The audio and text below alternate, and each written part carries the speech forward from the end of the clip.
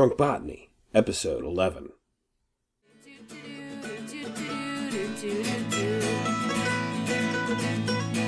Hoist a glass and prepare to enter a world of gardens, brews, botany, and booze.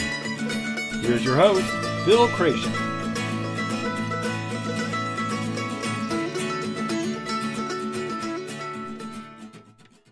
Hello everybody, and welcome to another episode of Drunk Botany.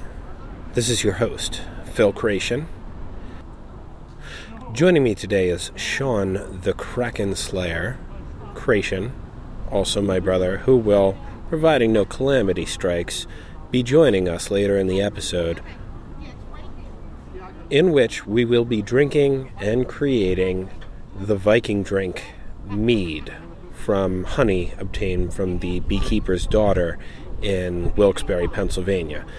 Today we are at the Lindenwold Moose, which is hosting an event with the Armored Combat League featuring the Philadelphia Rhinos and the DC Juggernauts. A little bit of background information. This is not LARPing. This is literally a bunch of dudes dressed in full-on, legitimately metal armor and hitting each other with real, legitimate swords. They've put together cattle fencing and cow pens over a stretch of lawn that is traditionally used for horseshoes, but instead will be featuring a bunch of large and burly men testing their mettle, quite literally, against one another.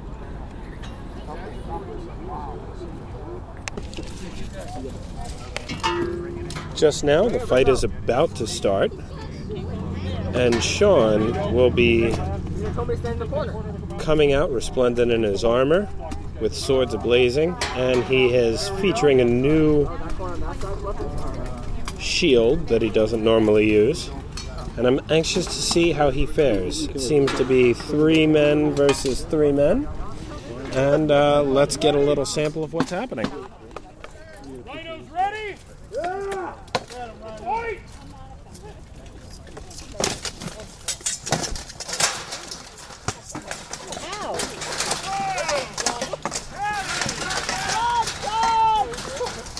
I can't see which guy is which in all the helmets. Is that him on the ground? No, Sean is against the bar. Over there in the corner? And that other fellow is Paul, who I met previously. Well, providing everybody survives this match, we will be making mead later this evening. Alcohol is a poison, and if you don't partake responsibly, it will kill you. If you've been picking your poison today, don't get behind the wheel. If you absolutely need to get somewhere, why not utilize the services of the Lyft app? If you're new to the program, have your first ride on me. Just use my referral code, DBOTANY, and arrive alive.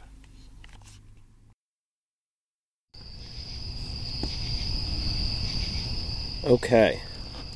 Well, at this point, it looks as though everybody survived relatively unscathed, despite the fact that Sean had to call it a night a little bit early due to mild injury. Everybody kept all of their limbs and remained whole, on the other hand.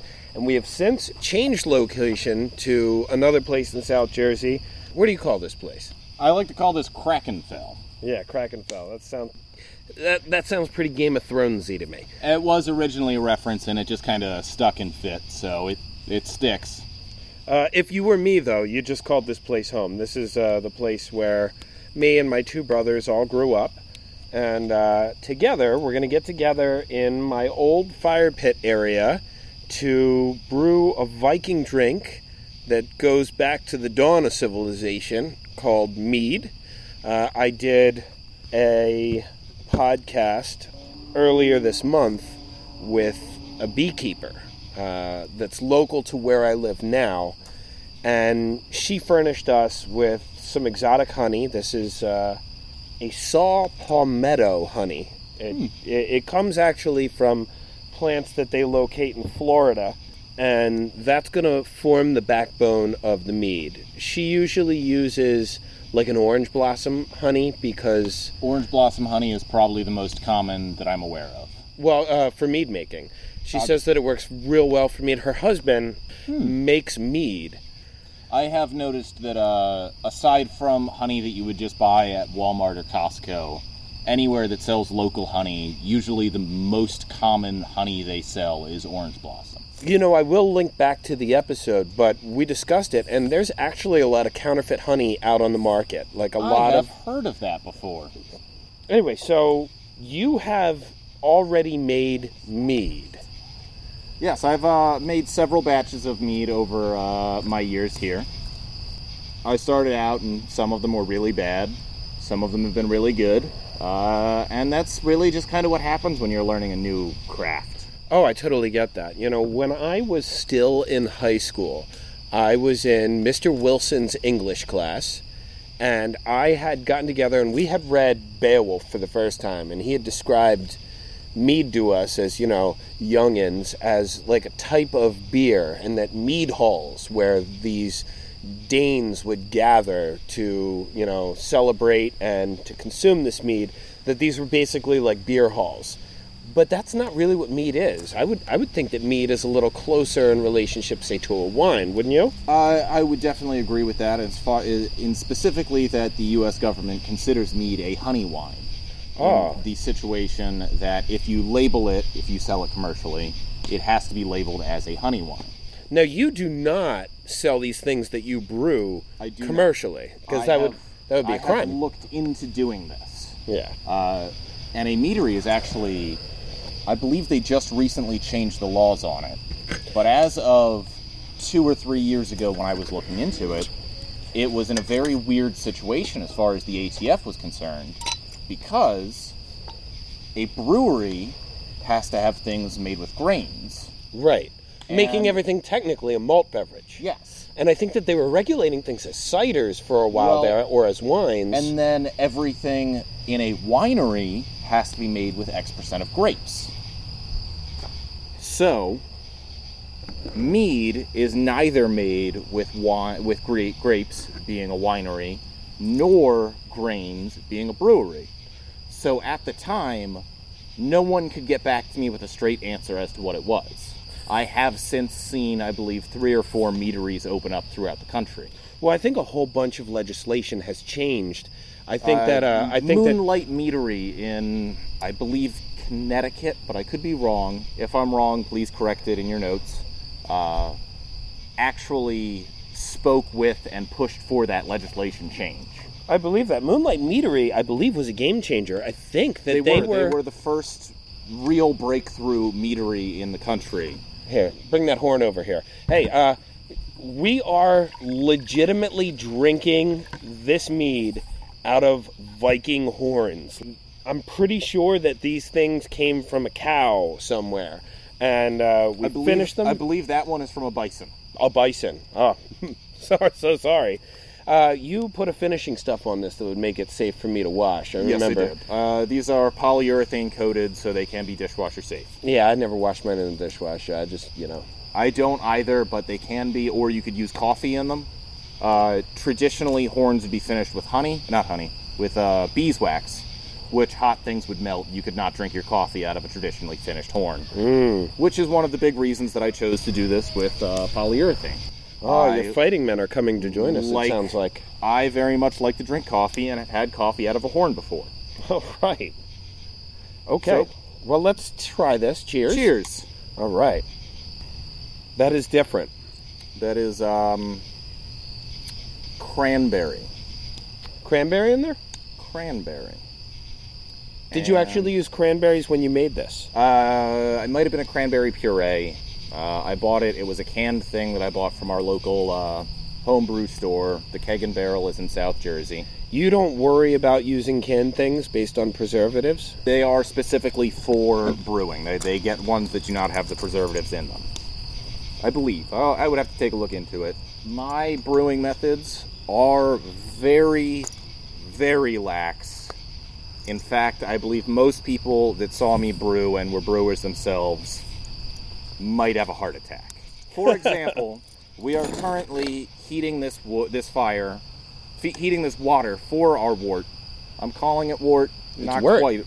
Is that how you pronounce that? I'm pretty sure it's pronounced wort. Oh, either way, not quite, because we don't have any grains going into it. It's just going to be basically a tea that we add honey to. But we are heating this over a campfire, which I find gives an actual smoky flavor to the mead if it's done well. I like smoky flavors and things. And you think this will carry over into the finished product? The last time I had a fully finished mead was a chocolate mead that definitely had pine smoke in it. Oh. A lot of this is pine, right? We're still basically working through that tree that me, you, and Dad... No, this is wood that I got from a friend's house. This is mostly oak. So I guess all that stuff's gone since you started gathering with all of your... That is likely. I do tend to have lots of fires here with various groups of fighters or Vikings. You know, this particular spot just came about as a way to not have to haul wood into the tree area around us. Let's add some more wood to that fire. We need to stoke the flames so that it... We'll look at those sparks go up. So that it brings this water to a boil. We're boiling this water, aren't we? We will be at least heating it. I don't necessarily boil it, which is another interesting thing about how lax I am with my brewing.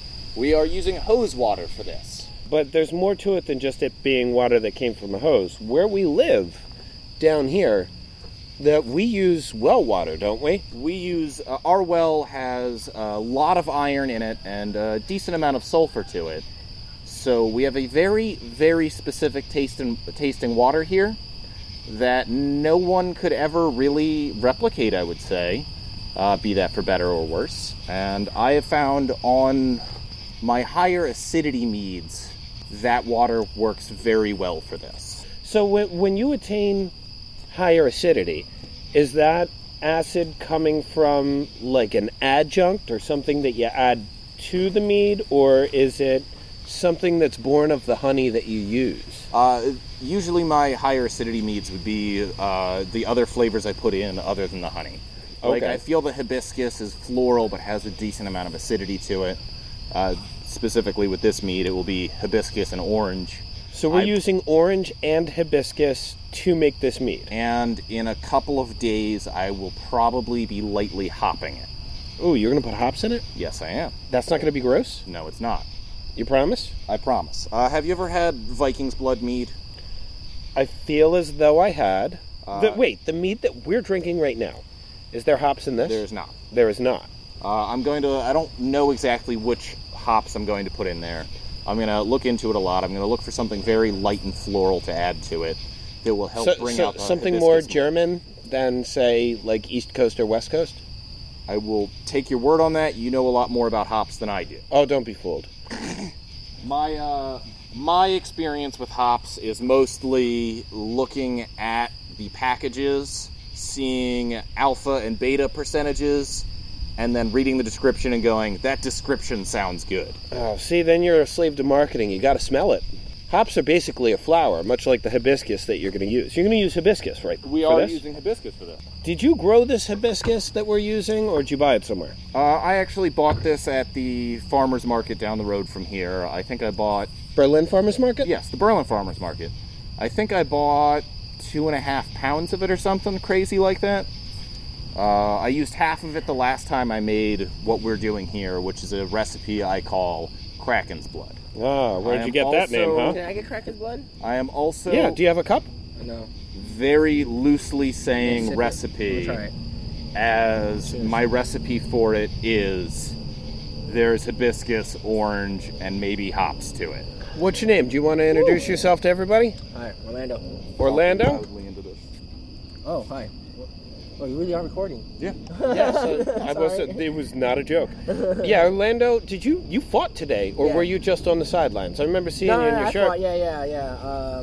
I'm the all black in the armor that looks like I should die in it. Well, most of our armor looks like we should die in it when someone's swinging an axe. I was out there. I was mainly my position out there was a flanker. So that's Orlando was on my team, the Philadelphia Rhinos. Yes. Okay. Right. And you fought today the DC Fisters? The DC Juggernauts. Juggernaut. Sorry, they They have have a fist as their tabard. they have a DC fist. fisters, though. That's good. That's okay. Like to me, like you guys have that yellow and black logo, so I've been calling you guys the Philadelphia ANCAPs, you know, because you have the anarcho-capitalist flag. Well, the rhinos have been around since. When did we start doing this in America? 2012, I think. Yeah, you were around when I started. What an auspicious year. I think 2012 is when armored combat started happening here. And the Rhinos, I believe, were one of the first 2 teams. Yeah. I believe it was the Rhinos and the First Swords, oddly enough. That's oddly enough because the First Swords is now our regional team, which the Rhinos would be part of. So you're like a farm team?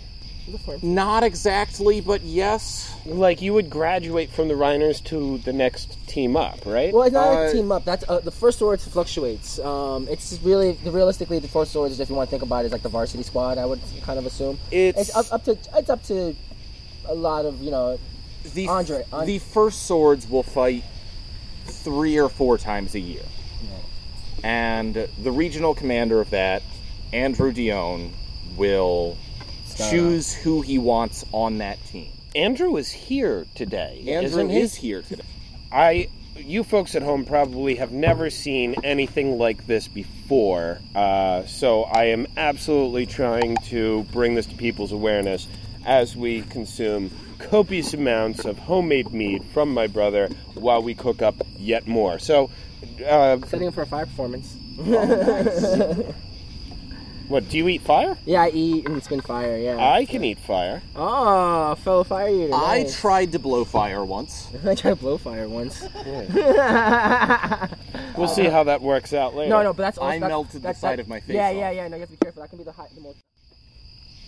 I am going to manhandle this fire a little bit so that it I support that. So are we getting close to a boil on that water? No, that is cold enough for me to stick my hand in.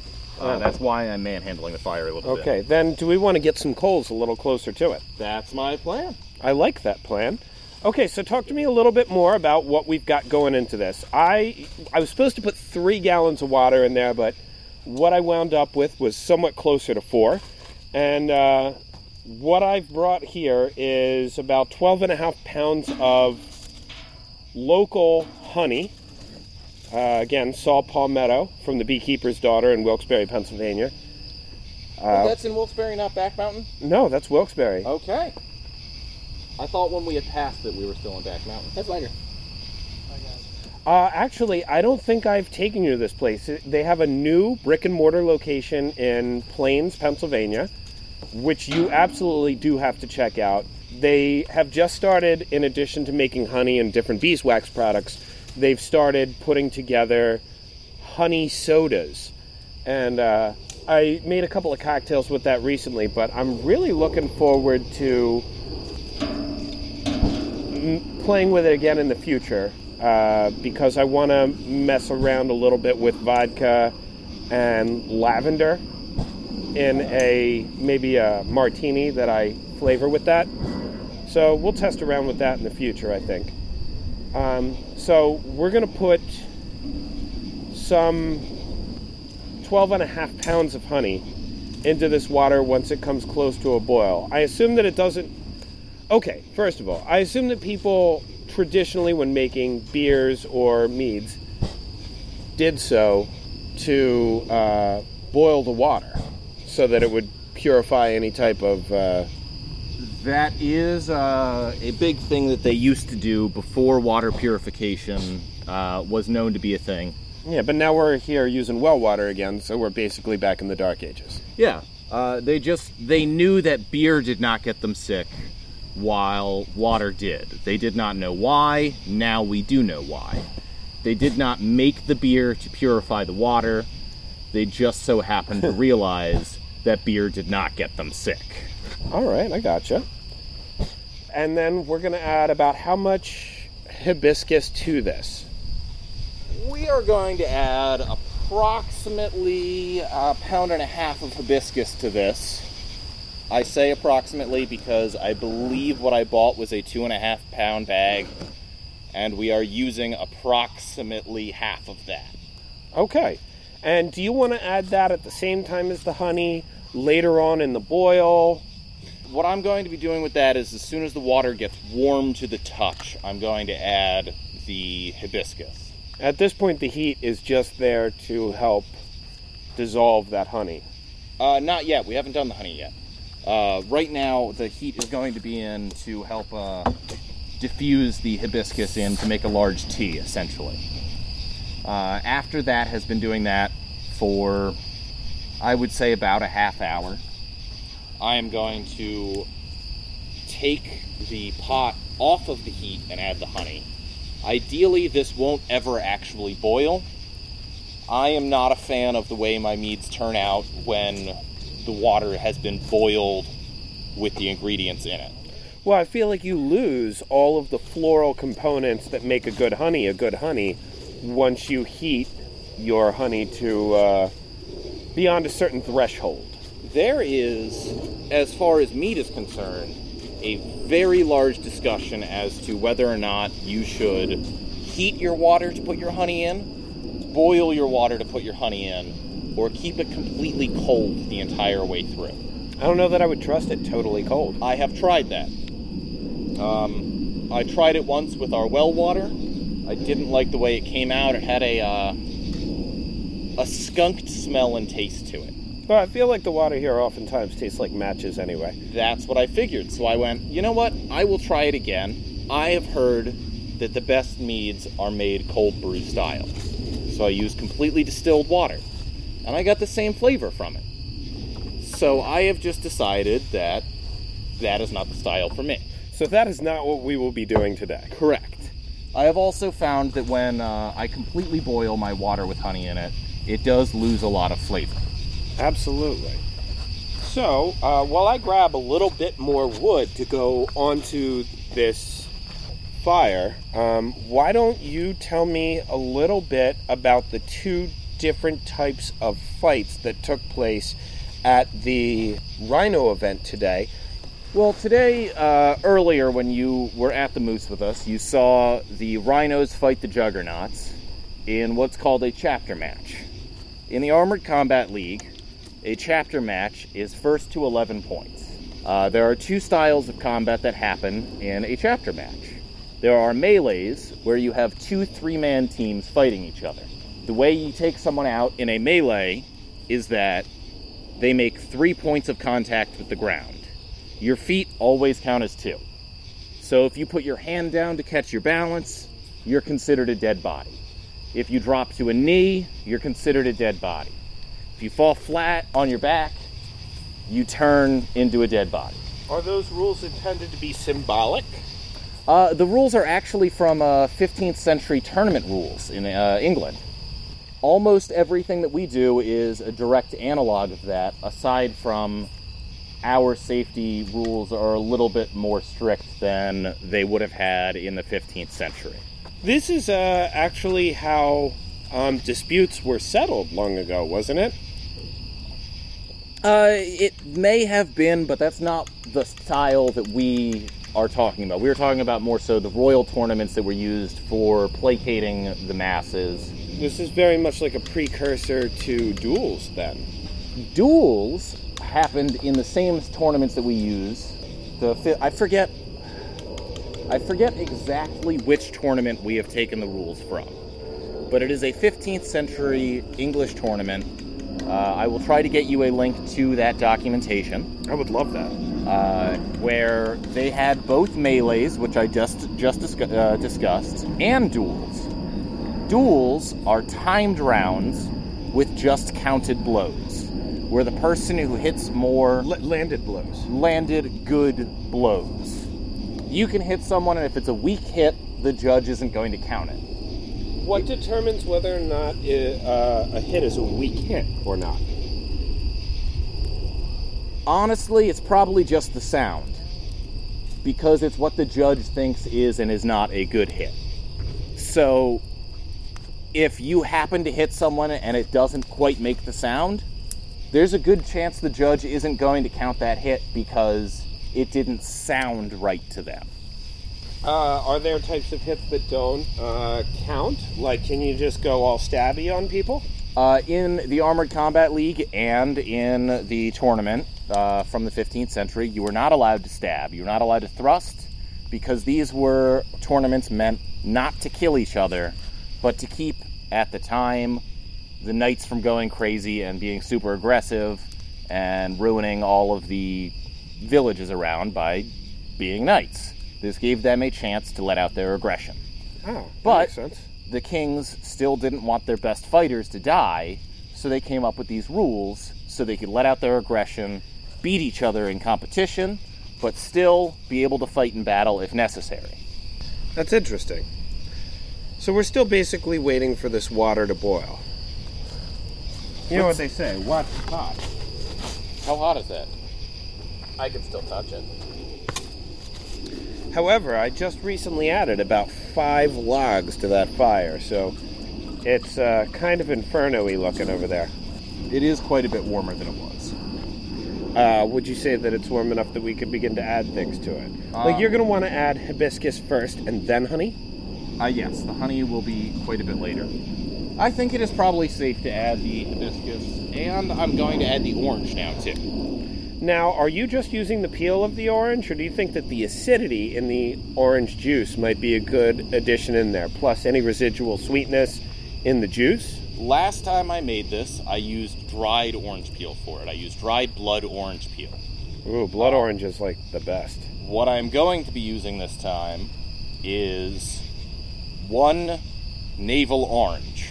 Oh, you went navel. Because that's what I had at the time. Okay. But you would recommend, if you were going to try to duplicate this experiment at home, to use a blood orange if you happen to be able to get your hands on it. If you can get your hands on a good blood orange, not one that is relatively dry, I would suggest doing that. I have done this very well with just the dried orange peel from it, though. So I think you're on good terms if you use a blood orange at all. All right, sounds good. So, yeah, I'm going to drink a little bit more of this mead. Now, I like what you've been doing over here, which has been to jam the horn edge of the horn, like the pointy part, the business end, if you will, right into the ground so that your horn doesn't fall over. As soon as I saw you do that, the practicality of drinking from a horn in a wilderness atmosphere suddenly made a whole lot more sense to me. That is because my horn is longer and pointier than yours. Yours is a wider horn. You would be not able to do that. Are you trying to tell me that I'm supposed to have horn envy? I'm just saying that maybe if you had a longer horn, things would be better.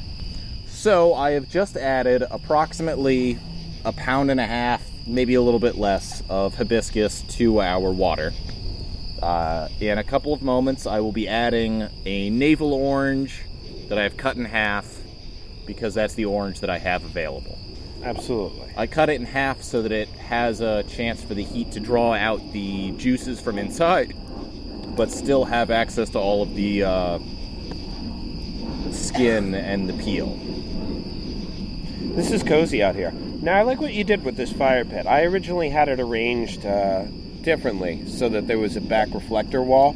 But I like this better because you've got, like, a bunch of different guys out here. This fire accommodates a lot more people than it ever used to. This fire pit has gone through, I want to say, 6 different changes. Oh, yeah? There's actually a brick base underneath of it.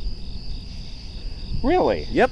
What kind of brick did you use? The same brick? Bricks. The ones that were broken that I couldn't reuse, which is also a reason that it has changed a lot. These bricks do break quite easily. Yeah, well, these I think were actually a landscaping brick. Yeah, I do not think they're fire bricks. Yeah, they were not designed as fire bricks. But you know what's funny is I think that the fire brick might even have been a cheaper brick. Really? Yeah. Huh. Well, you know what it is? I think more of a masonry brick. Like one that you would build with was cheaper. I don't know that the Home Depot or whatever it is that I was at carried fire bricks explicitly labeled as such. Certainly not in this color. I do not know enough about bricks to tell you what the difference between a fire brick and a masonry brick and a standard red brick are. I'd love to pretend that I did, but it's been a long time since I laid any type of bricks, and that was never a conversation I had with the guy who taught me. No, so. he just told you lay the brick this way. Yeah, he said, hand me that brick. I got it. And at what point will we be adding the honey to this? I would like this to steep for about a half hour. Half an hour? So chances are we'll be done with this show by the time we're actually adding the honey to this thing. Adding the honey at this point is the last step tonight. Absolutely. So talk to me a little bit more about what's going to happen once we add that honey. Is there going to be anything we have to do? Do we need like a large spoon to stir this with? We will be stirring it to make sure the honey doesn't just go straight to the bottom and not dissolve into the heated water. So do we want to add the honey at a slow rate, or do we just like dump all those bad boys right in? I usually do it with a 1 gallon jar of honey, and I just dump it in as fast as it goes. Which is not fast because honey does not move fast, but as fast as it goes. Absolutely. So once the honey begins to cook, does it separate out? I have heard of people with foam coming to the top of their meads as they boil them, but again, I don't bring mine to a boil, so I haven't had that issue. I think I started to mention this earlier, but my first experiment with mead was again a failed experiment.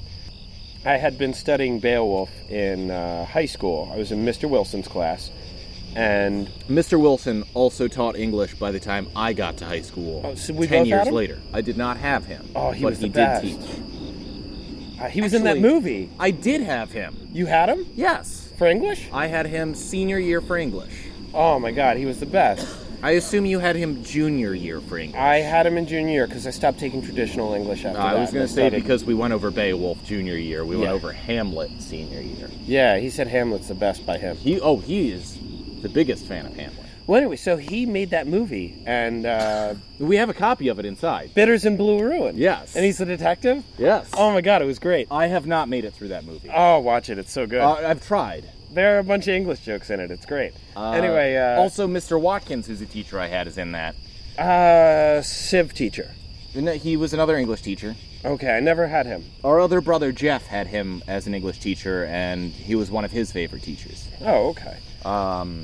Well, we were learning about Beowulf, etc., etc. I got through that part of the story, but I went home and I was like, I need to know what this is. I wanted to get into touch with the primal thing. So this was when I was trying to figure out what everything was, and I talked to Dad, and we went to Beer Solutions close to No Name Road. We got this giant container of orange blossom honey. And I was like, this is going to be awesome. I'm reading a book in it. I feel like it was Charlie Papazian's The Complete Joy of Home Brewing. And there was this, like, the 1992 copy. It's since been republished. But there was a recipe for antipodal mead, antipodal. And I tried to follow it and learn what the difference is in mead, which is probably a discussion we should have in a minute. And we cooked everything up, and I didn't have a full working understanding of how airlocks worked at the period of time. So there I am, just this impatient kid, cooking up this stuff, and I produced a liquid that was so foul that it stripped the hair off of my chest to smell it. That is impressive. Yeah, oh my because God. Mead specifically is a very hearty, easy to brew alcohol. I think that we may have incorporated apple cider into it as well. That may have been your issue. Yeah, so there was like an extra element of concern with terms of purity.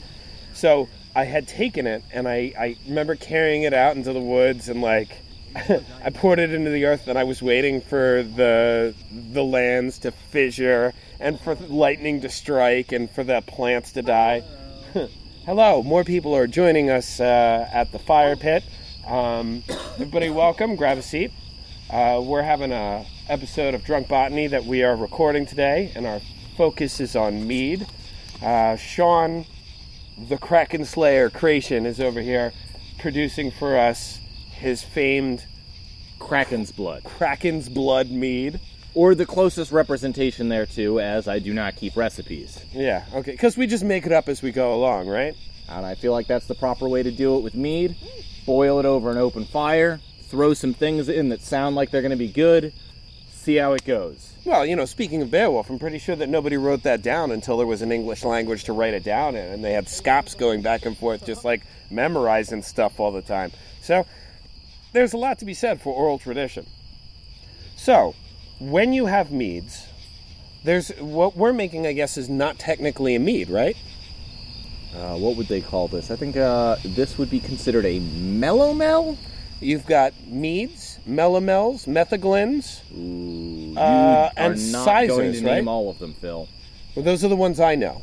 There is a chart that I have seen online. There are, I want to say, 26 variations thereof. There's mellomels, sizers, rhodamels, which is rhodamel. Rose meads or rhodamels.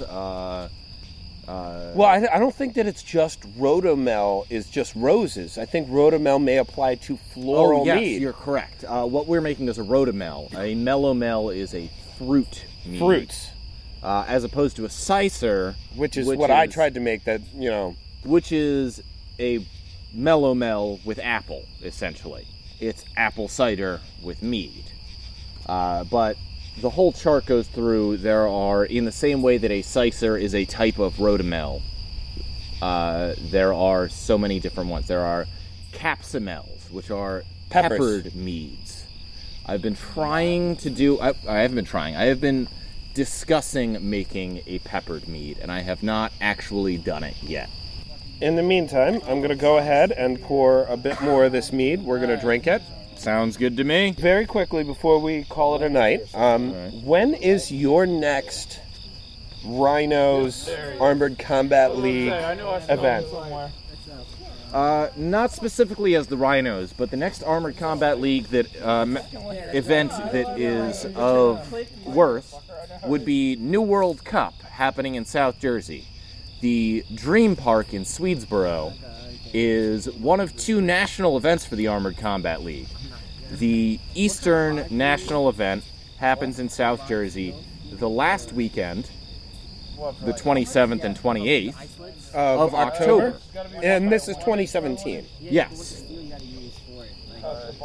Just in case anybody's listening in the future. In fact, if it's 2020, you've missed it. You know what? Just in case someone is listening in the future, the date for 2018 has already been picked as October 20th. Okay, that's handy. And we will include a link to that particular episode. Okay, well, I guess that's it. Cheers? Cheers.